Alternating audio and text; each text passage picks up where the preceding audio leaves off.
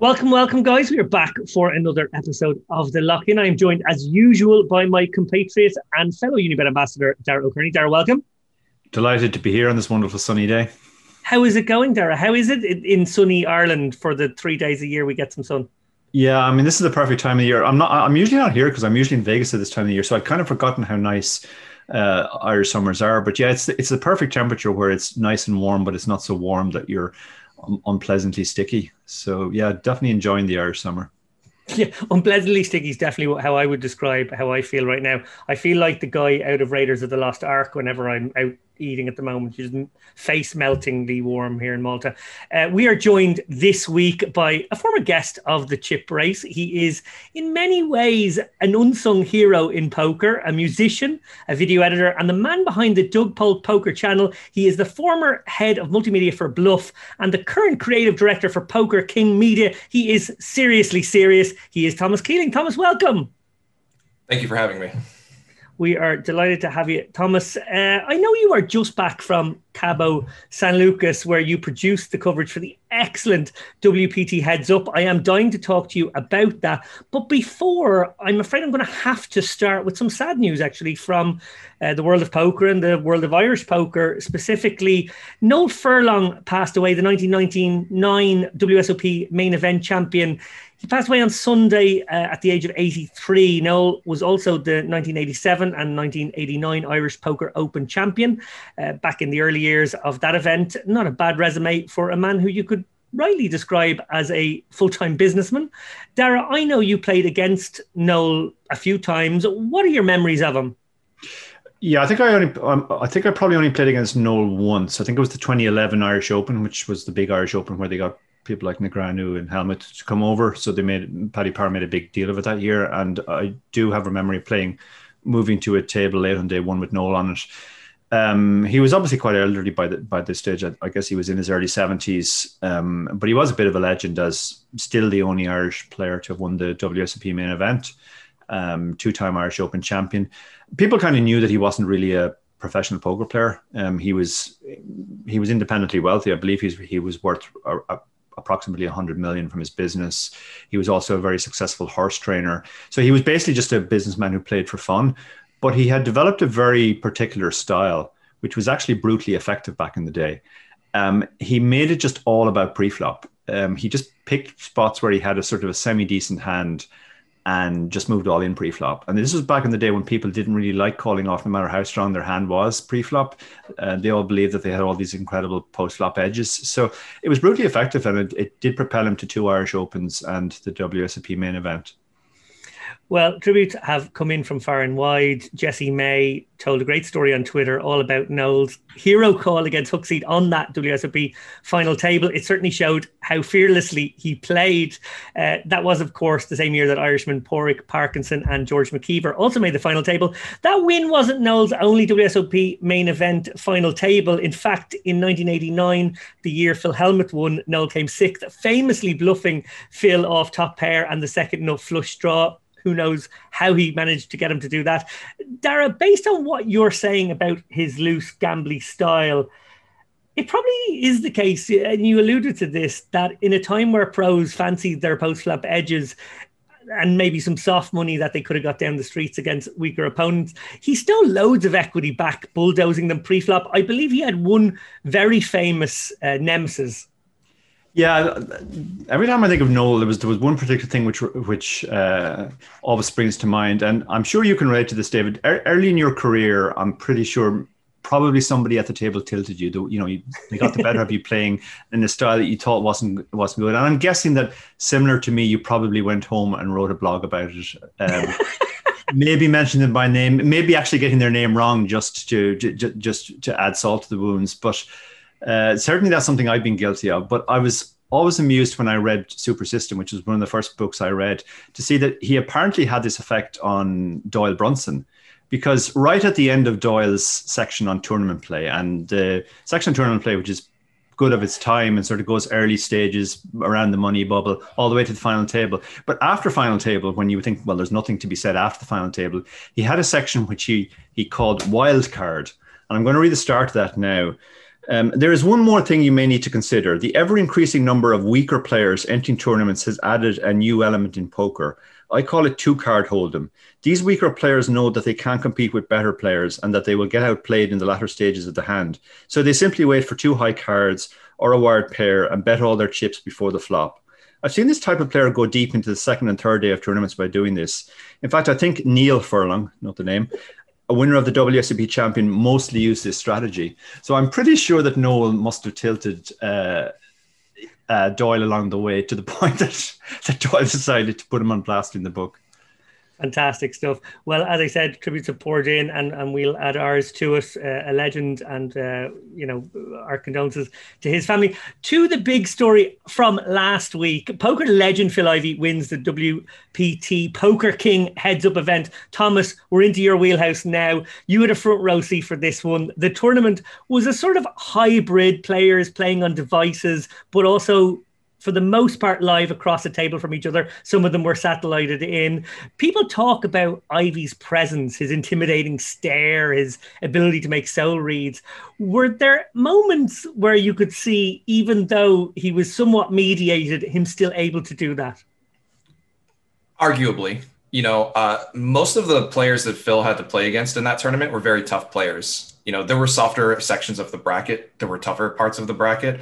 Phil didn't really have any easy matches. So I think most of his opponents were probably experienced players who play for high stakes and high pressure situations. So I would not imagine that somebody like Manic Loser felt intimidated by Phil or could feel his aura or anything like that. But speaking of wild cards, Phil was definitely doing a lot of out of the book things that seemed to have thrown people off, and it worked out for him.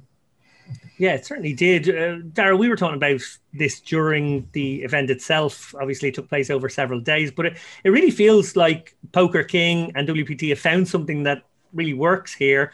I wrote a couple of articles about the event, and I pointed to the quality of the commentary. You had Jamie Kerstetter and Joe Ingram bringing colour, but you also had Olivier Bousquet and Lucky Chewy and Nick Schulman and Doug Polk doing really good hand analysis. What stood out for you, Dara? I think the format was a winner. It was quick enough that that it was engaging, but it wasn't just like one of the old-fashioned total and utter crapshoots. I also think the general coverage was really good. Top-class commentators.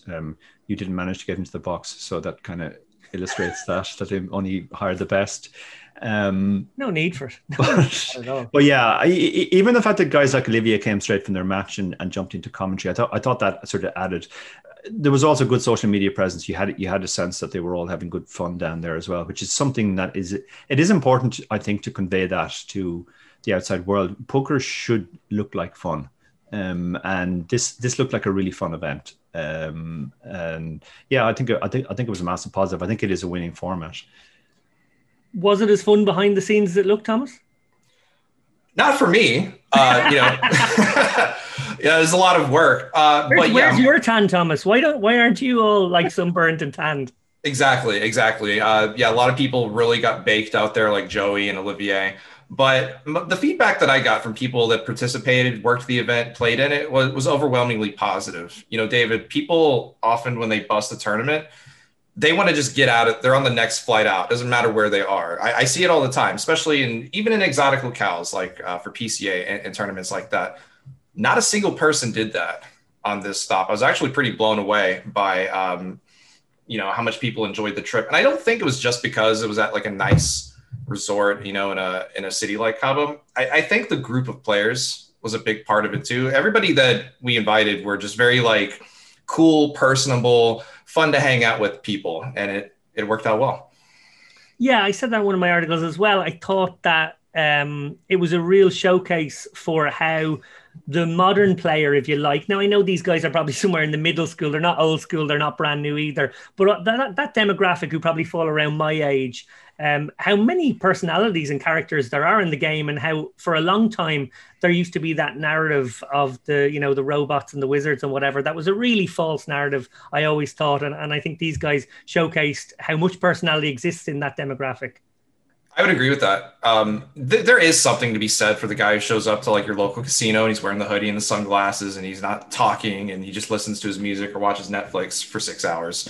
But I think it's really an unfair generalization that just hit a whole generation of players. And I think a lot of these guys did not really get enough of an opportunity to showcase their personalities. And I think largely the poker world has kind of slept on a lot of these players. Guys like Nick Petrangelo. Now, in this particular event, he busted the first round, but this guy, he's really fun. Like he's an amazing guy to talk to.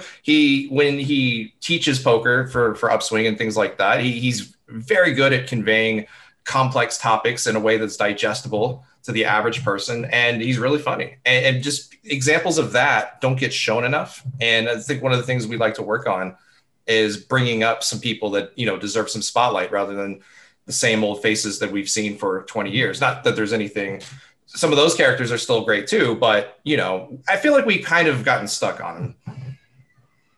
I think that's a great point. The one thing, and I did want to push back because I thought it might be a little fun to ask you this question. The one format that it reminded me of, I obviously said it was quite a unique hybrid sort of thing, but the one thing it was a little bit like was the GPL, a format that famously flopped and one that you definitely spent a little bit of time making videos poking fun at. So what were the differences? Okay, well, listen, like when planning this stuff out, we definitely, saw some similarities there too. But we wanted to look at things that made that a failure and, thought about how do we not replicate that? So a big part of why I think it was uninteresting was because there weren't really any stakes where there might have been a prize at the end of it. But like the team format, a lot of these exhibitions were just like play money matches, right? Yeah. I don't know. The cube was interesting, but kind of a silly idea. So yeah, team names were a bit gimmicky. Listen, I could see some potential in the idea. Maybe it was just executed poorly. So no squash court and actual prize money. That's the lesson we take away. It's a big. I mean, I know it sounds obvious, but yes, having a big cash prize at stake is very important. People would not watch this event if it was like a $25 buy-in, no matter who's playing it. So true. I do remember a wonderful Doug Polk video poking fun at the GPO where it was done in the form of a breakdown, but every bet size was $0 because it was nothing being played for. Because it all rounds to zero, as Doug would say. Yes. Crazy. Well, from one Thomas Keeling production to another, the Ivey and Dwan interviews, possibly going to be part of a series of even more interviews, I don't know. This is being put on by PokerKing at the moment. Both of these guys are ambassadors for PokerKing. Both are obviously huge names in the game who are actually fairly underexposed. The Ivey interview is out already, and the Dwan one I know will drop any day. It may even drop before this does. Firstly, Thomas, you have pulled Joe Ingram back into the podcast content arena for these. Why was he the right man for the job, in your opinion? Well, there's a few things about that. We previously did do some interviews with Ivey and Dwan that were also very successful on YouTube. One was a series of conversations between Phil Ivey and Barry Greenstein. And then there was another kind of a Ask Me Anything kind of a session where fans submitted questions for Tom Dwan. And then Nick Schulman sat down and sort of fired these questions at him. And he kind of explored and branched off into other conversational topics too. But that was a format that I found to be very successful. And I knew that it probably would be better than just like firing questions from behind a camera or with like a buttoned up interviewer type of person, because that's what I did for a couple of years when I worked at Bluff. I was the guy I interviewed Phil Ivey before, and I had like my list of questions and I just went one by one. And it's not the most effective way to go about, guys don't feel comfortable like that. I know that more conversational aesthetics tend to just kind of come off more real. So it's the reason that Joey, I guess I asked him to do this, kind of just happened on its own. Like I'd already invited Joey to come out to Cabo, do some content with us, maybe do some commentary. I knew he was going to be all over Instagram stories and stuff like that. Just, showing off like, here I am, this is what a cool event. And so while I was already shooting some promotional stuff for like some ads for the upcoming event, I figured might as well bring Joey in there and do a pod. So yeah, it just kind of happened serendipitously. And I think the result was quite good. Yeah, it sure was. Dara, Joey has had an on again, off again love affair, you might say, with content creation over the past few years. He seems to work in fits and starts, seems really passionate, enthusiastic for a burst of work, and then sort of quickly gets burnt out. I sometimes think that that has inadvertently created a pent up appetite for his work, even more so than people have an appetite for it anyway. And then that creates higher and higher expectations for Joey, which in turn perhaps stress him out a little bit. What are your thoughts?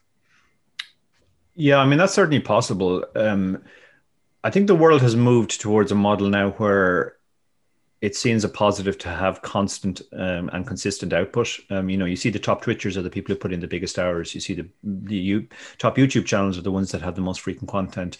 The algorithms actually favor people who do that.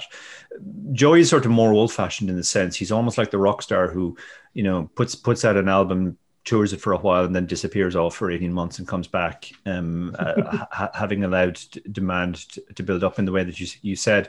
But you're right. I mean, I think that does place large expectations then when you do come back. Whereas when you have the more current model, let's say, your fans just kind of, they're more forgiving. They're looking for sort of consistency of output rather than every podcast knocking it out of the park.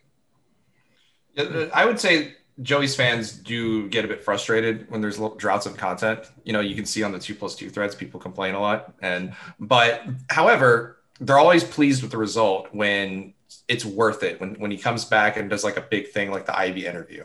So, I understand that, yes, there are like algorithmic concerns and probably even social media favors people who are getting in the mix and updating things frequently. But there is something to be said for quality over quantity. And sure, if you upload to YouTube 4 times a week, you might get more impressions served, but at some point your click-through rates are going to suffer. Your viewer retention will suffer. And there are people who grind YouTube for a couple of years and then the results start getting steadily worse because they took that like cynical approach to making content. That's a great point.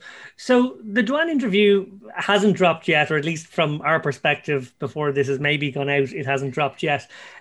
He's been a relative enigma for, I want to say, almost a decade now. People thought he was locked in a cage and in debt of tens of millions to the triad gangs at one point. What can we expect from this interview?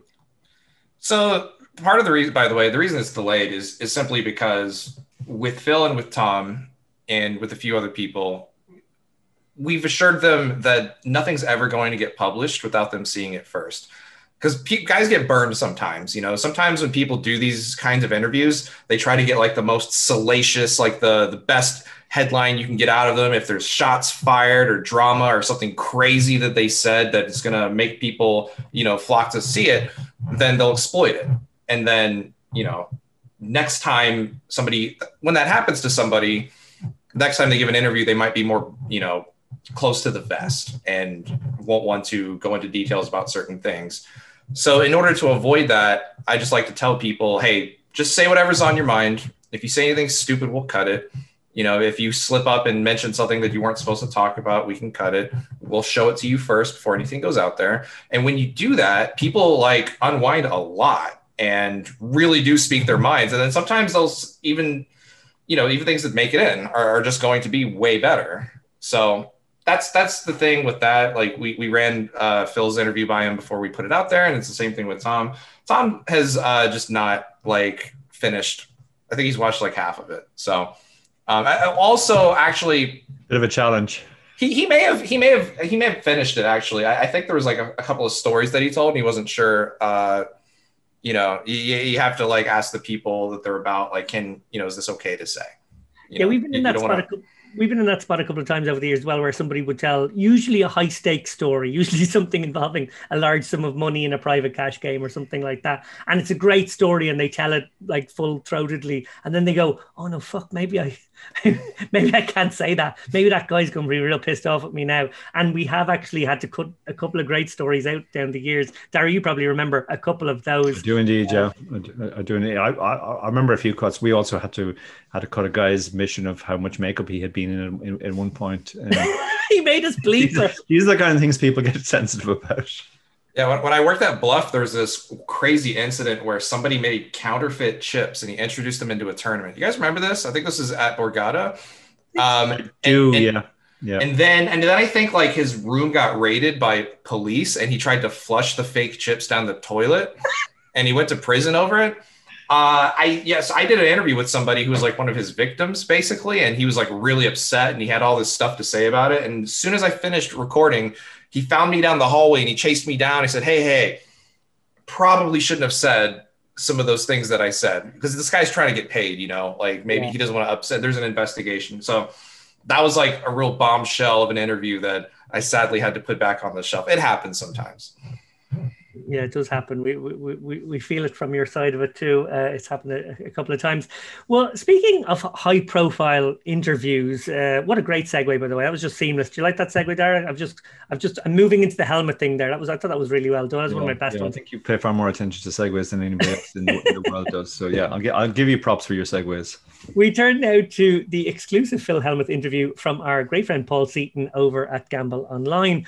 Paul seems to be the Hellmuth whisperer. He always seems to get Phil for a chat at the most prescient moments. This time, of course, right on the heels of his third victory over Daniel Negreanu. We previewed that match on our last show. I'm already laughing remembering it. Sorry. We previewed that on our last show with Tonka. We all predicted a Hellmuth victory. I will admit smugly that I've now won money all 3 times on Hellmuth. It is hilarious just how he cannot seem to be beaten these days. No one can figure it out. Paul asked Phil how it felt to beat Negreanu again, and his quote was, "In my 20s, it might have been about ego. In my 30s, I might have been blasé, but in my 50s, you learn as you get older, it's about the journey." It's very philosophical. Plus, it's not a WSOP bracelet, which I would feel better about. I went into this match feeling pretty normal, and I've come out of it feeling pretty normal. Dara, Phil has talked about his sort of almost panic attacks and how he had one of those ahead of playing Esfandiari in the big 200K match, the last one he played against Antonio. He seemingly has no repeat of this. What do you make of Phil's more stoical disposition here, as he describes it in the article? And you've gotten older over the years too, Dara. Have the wins under your belt begun to feel different? Yeah, I think you can describe it as, I mean, to be honest, I was pretty stoical in my youth. I'm not sure that there's been that much of a shift. And I've recently been reading 2 books written by my aunts. And one thing that's becoming abundantly clear is stoicism clearly runs in the family. Pretty much every character they describe in my family appeared to have that approach to life. But in terms of Phil, I mean, it's how Phil feels today. Tomorrow he'll be blowing up because somebody said something on Twitter disrespecting him, and he won't be as focused on the journey. The start of that quote was definitely the kind of thing you could put a fountain behind and put it on Instagram and would get lots of likes. But I mean, he's obviously won 3-0, so yeah, obviously he feels good about it. He's shown he feels that he's thumbed up his nose at his detractors, which he continues to have many of. I believe he was actually the underdog in all 3 legs on the betting market, which is quite remarkable given just the, you would kind of think after maybe the second one, people would think, well, maybe actually Negreanu doesn't have an edge after all. But yeah, I mean, I think the main thing out of it is it's just so funny. It's just hilarious what's happening to see Negreanu, who supposedly, put in all that study to lose to Poke, but at least now understood GTO, was taking on the ultimate exponent of the old school and got walloped 3-0. Yeah, that's pretty funny, no matter how you cut it. It's one thing to talk about Hellmuth's winning streak, but I feel that buries the lead, and that is Negreanu's epic losing streak. When's the last time he won a heads-up match? Because from what I understand, it goes all the way back to the one drop that he finished second place in. Like even before, when's the last time? It's been a long one, right? We definitely haven't buried that lead on this show. That will be 2030. I think somebody needs to do the math, and let's count the total sum of money. 14 in a row. 14. I think Mike Haxton did the math on a previous thing, and it was 8,000 to 1, I believe. Okay, but let's count the money though. Okay, so the difference between first place and second on all of these, and let's total it. It's got to be in, God, how many million? It might be in the 8 figures. It's got to be at least 10 million, right? Yeah, it probably is. It probably is. Thomas, sparing a thought. This was going to be my next question now. So you've completely ruined the tone of this one. Sparing a thought for the vanquished Negreanu here. After a lot of bluster and, frankly, a lot of putting down Hellmuth for months, D-Negs, similar to when Polk put him to bed, kind of cut a very magnanimous figure after the defeat, very kind of hangdog. One of Daniel's great skills is narrating the present in a way that's very favourable for himself. Do you think that after the Doug match, and then of course he thought he would have a walk in the park against Phil relatively, do you think he's now finding it hard to spin a positive? No, I think that's probably the correct way to go about it. There was a mixed martial artist named Ronda Rousey who used to be infamous for being very boisterous and, had a lot of ego and stuff. And then as soon as she lost her first fight, I think she just disappeared for a couple of years and kind of buried her head. And, that's not the way you want to go about things. You want to kind of, have some dignity and hold your head up and say, I'll get him next time. So I think the way Daniel handles that is fine. Some of us are making fun of him for being on an epic losing streak, but I'm sure at the end of the day, it's not really going to, hurt his feelings too much. Like, he'll be fine. He's fine. He's fine, Dara. We can continue until the losing streak ends. He's fine. Yeah. I mean, to give him credit, he does handle these things well, at least after they happen. And, he's still an incredibly successful. Well, then again, I'm sure there was lots of desk pounding and cursing and air kicking and sausage holding. But once that dust clears, head up high, stiff upper lip. I forgot about the sausage holding. Yeah. Yeah, well, I guess we didn't have to see the immediate aftermatch on map on Twitch. We did make the point that when all those Twitch blow-ups were happening, that it just wasn't a good format for him because he obviously needs that period to clear out his head before he can go out and be magnanimous, and that's not possible on Twitch when the camera is right on you after it happens. When he played Doug, both players had 360 cameras in their playing space just to, make sure there's no funny business going on with, extra software or anything like that. So somewhere the footage exists of every Daniel session against Doug. I haven't asked Doug. I would love to see to be a fly on the wall for some of those sessions. Yeah, there could be some amazing outtakes there for sure. Moving on, Phil's next opponent on High Stakes Duel will be Fox Sports presenter Nick Wright. I don't think anyone saw this one coming. With Hellmuth teasing the possibility of a 100K match versus either Dwan or Ivey if he were to win that. Again, this comes from the Gamble Online piece by Paul. He's asked Phil the question. Which of your boys, I'm calling them your boys now, Thomas, which of your boys wants it more against Hellmuth in round 2? Sorry, which boys are we talking about? Nick Wright? No. Dwan or Ivey? Oh, yeah. Well, I've heard that Dwan might get in the mix there. So, I'm sure both of them would be up for it. High stakes, heads up, no limit hold'em. Those are things both of those guys love. Phil just won a big heads up tournament. So, who wants it more? Hard to say. Probably pretty close. Fair enough. Well, moving on. I don't have a good segue this time, Dara. Just going to do a moving on. Moving on is your go-to. Yeah, to fall back on that one. There was a wild story which broke yesterday. I don't think I have a question at the end of this, but I just have to read this story because it's fucking mental. The French businessman and high-stakes poker player Arnaud Mimran has been sentenced to 13 years for kidnapping. That's right. Mimran, who poker players might remember as the guy, he came 13th in an EPT in Monte Carlo back in 2006, but more famously, he was the guy who paid a 50k deposit to play the one drop and then didn't show up. It was a non-refundable deposit.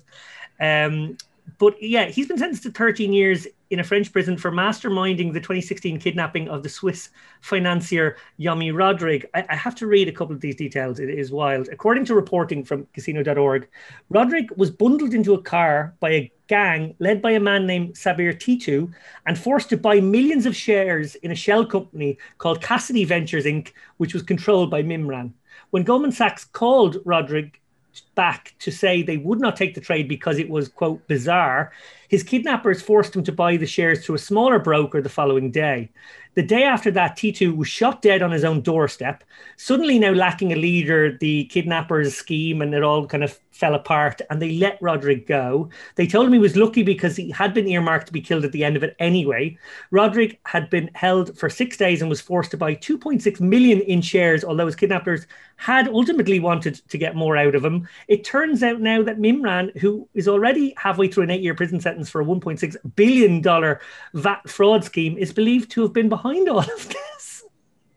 So, maybe not a poker story, but a poker player of someone we kind of tangentially are aware of in the community. It's a fucking movie. Yeah, there. well, I mean, we've spoken before. I mean, these are not really poker stories. We all know that some dodgy people play poker, and they're not poker players. You have to have money to play poker, and sometimes that money doesn't come from exactly legitimate sources. You got to assume. I mean, I will say the French stories are usually a lot more entertaining than the. You got to assume now that the one drop buy-in was probably going to be money laundering now as well. Allegedly, I'm speculating if he had managed to pony up the other 950.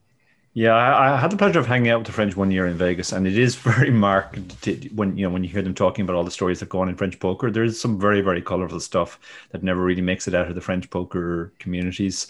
There are certainly some interesting characters hanging around the fringe of French poker. Yeah, there sure is. Well, look, the Win 10K is in full swing right now. At the time of recording, I think there's about 60 or so players heading into day 4. Amongst them are Maria Ho, Ralph Perry, there's a blast in the past, Cliff Josephy, Alex Foxen, Harrison Gimble, Toby Lewis, Tom Marchese, and Ari Engel. The winner will walk away with 2 million. This event is very much the main event of the summer in Vegas. That's obviously because the WSOP has been moved to the autumn with the main event in November. Dara, you wrote a blog this week giving some WSOP recommendations. Can you give us maybe your top 2 or 3 tips? Yeah, and a lot of people have been asking me recently because there are, people who always had it on their bucket list to go to the WSOP but never got around to it, and now the pandemic has sort of concentrated minds and made people realize they just can't take it for granted that they'll always be able to do it. So a lot of people are actually planning to go to the WSOP, travel restrictions allowing for the first time this autumn from this part of the world. So people are asking for specific tips. Usually they're focused on how much it's going to cost and what's the best place to stay and all that stuff. And I mean, for that stuff, I would say just go and read the blog. I talk about how it's a very personal decision, and I've actually tried all of the alternatives. Living near or even in the Rio, living in a house on the outskirts, living in a condo on the Strip, living in a better hotel, all those things, and they all have pluses and minuses, and it's very much personal what you want. The one thing I always tell people, there's 2 things I guess I'll focus on. The first one is just, it's important to mentally prepare for the fact that it might not go exactly the way you imagined. It's kind of like the live equivalent of a Sunday. Every online player knows we start every Sunday feeling wonderfully chipper, and this is going to be we're going to win at least one major, maybe more. And then we end it at 4 a.m. in the morning crying in at our computers, very, very disappointed at how it turned out. The WSOP is kind of like that, stretched over 4, 6, 8 weeks, however long you're there for. You play roughly the same amount of tournaments. They're all high runner fields. The variance is massive. It's the one place where you can happily bust 5 or 6 live tournaments in a day. And, live tournaments feel different from online tournaments in the sense that you're more emotionally invested. So you can actually feel beaten up very, very quickly. Even within a few days, you might have busted 20 tournaments and now you're starting to, you're stuck a long way from home, et cetera, et cetera. So it's just sort of mentally prepare for that. If you're there for longer than a week, definitely give yourself a day off every week to sort of just do a mental reset. I think that's quite important. The second thing is more mundane, is taxation matters. If you're coming from Ireland or the UK, you don't have to pay tax on any American winnings, but you do need an ITIN number, I think it's called, to prevent the casinos from withholding it. Now, the WSOP are very good on this, actually. When an Irish or English person cashes for the first time, they file all the necessary paperwork and they get your number for you, and then they keep it on file thereafter, so you don't have to do anything else. But other casinos are not as forthcoming. I had an Irish guy a few years ago come to me, say he just won a major amount in one of the other casinos. I think it was the Venetian, and they just said, "No, we're keeping 40%. You don't have the number." So he basically lost 40%. Now I don't know whether he ever got it back. There is obviously a reclaim mechanism, but you have to go through tax lawyers, etc., etc. So it might not even be worth your while. So if you are playing in other casinos, just bear that in mind. You may end up having to sort all that stuff out yourself, and you definitely don't want to be paying 40% of your ill-gotten gains. The other thing the final point I would say on that is that the fact that Irish and UK players are exempt from taxation does allow you additional leverage sometimes in deals. There was a famous deal a few years ago where an Irish player who was at very, very distant 5 of 5, I think he had about 4 big blinds when the average was 40, managed to get first place prize money because it locked up a deal which kept all the Americans under the 10K threshold on which they had to pay tax. And I've heard other similar stories involving British players as well. The Americans have a very strong incentive to stay under 10K or whatever the current threshold is. It might have been increased since, and that will actually give you additional leverage sometimes in deal making. Do they chop up that first place money after it's over? Is that how that works?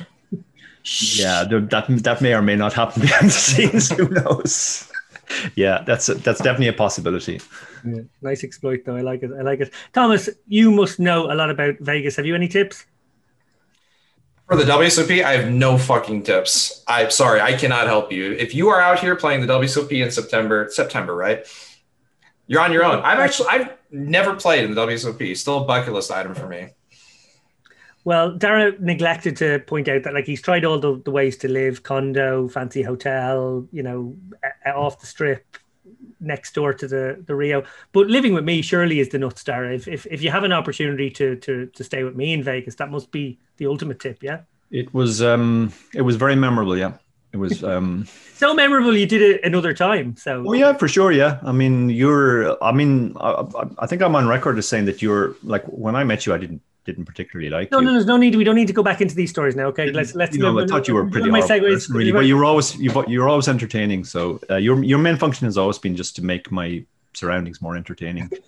And I don't remember whether I've told this on this show. It must have come up on some show at some point. But the very first time I showed up in Vegas, I was all chipper, like Dara described, beginning of a Sunday, and Dara just walked me to all the famous landmarks, as he referred to them, which were all the places where Irish people cried after doing their bollocks in big events.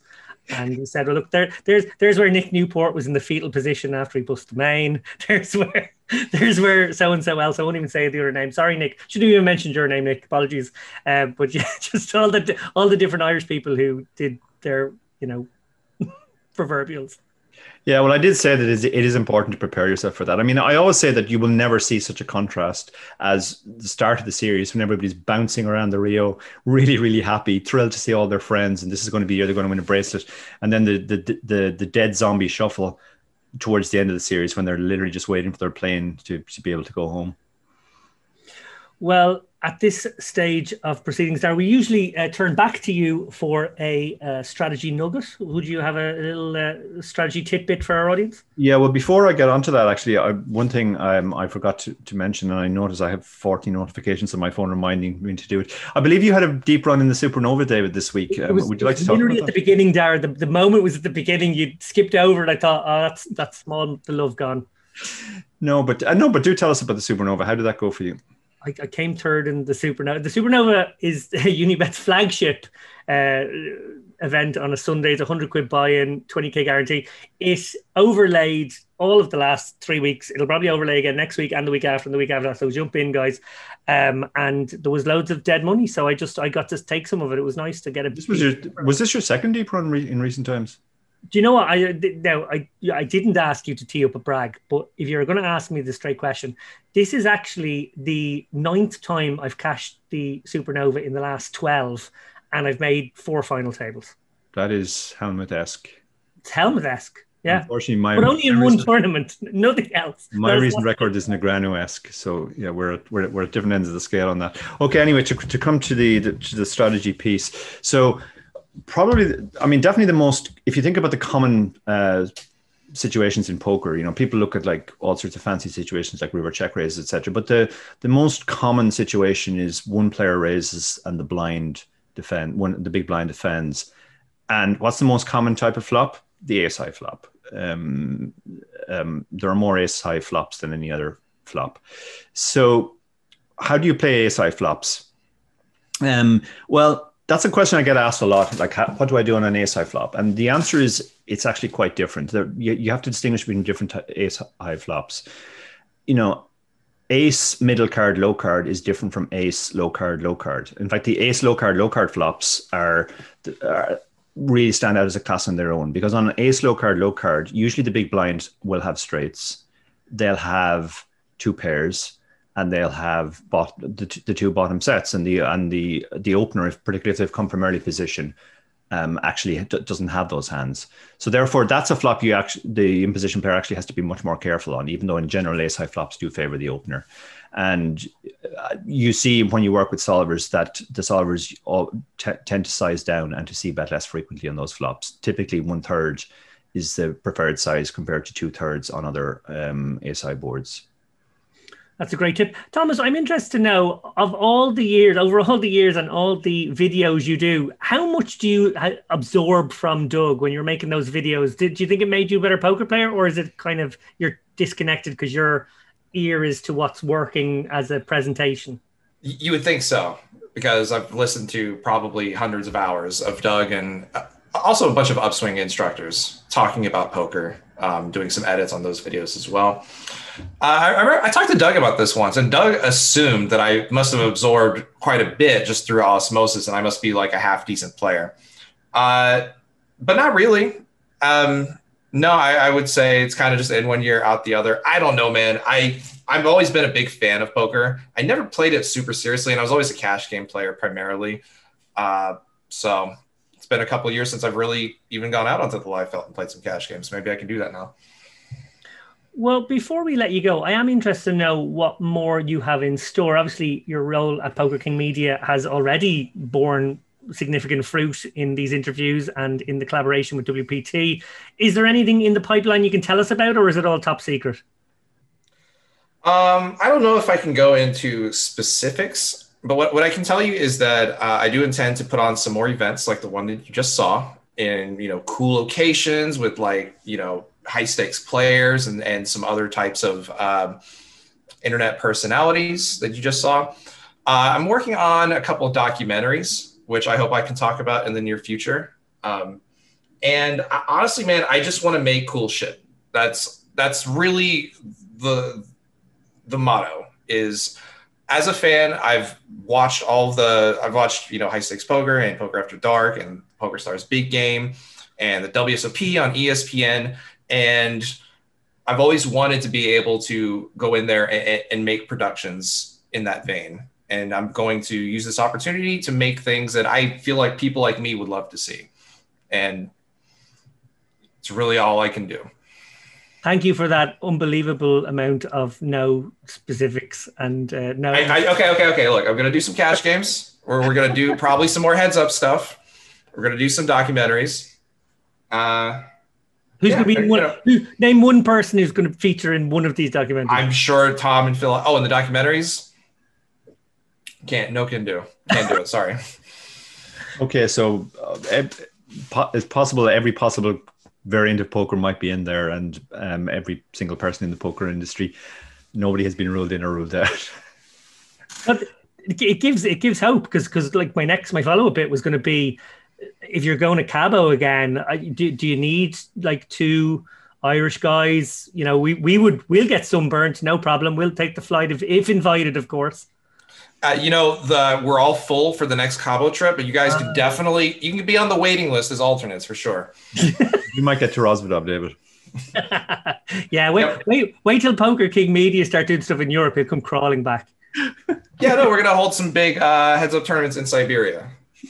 So you guys can come for that one. On that note, Dara O'Kearney, thank you for your contributions as always. Thank you, David. And to our guest, Thomas Keeling, thank you for everything. Thank you.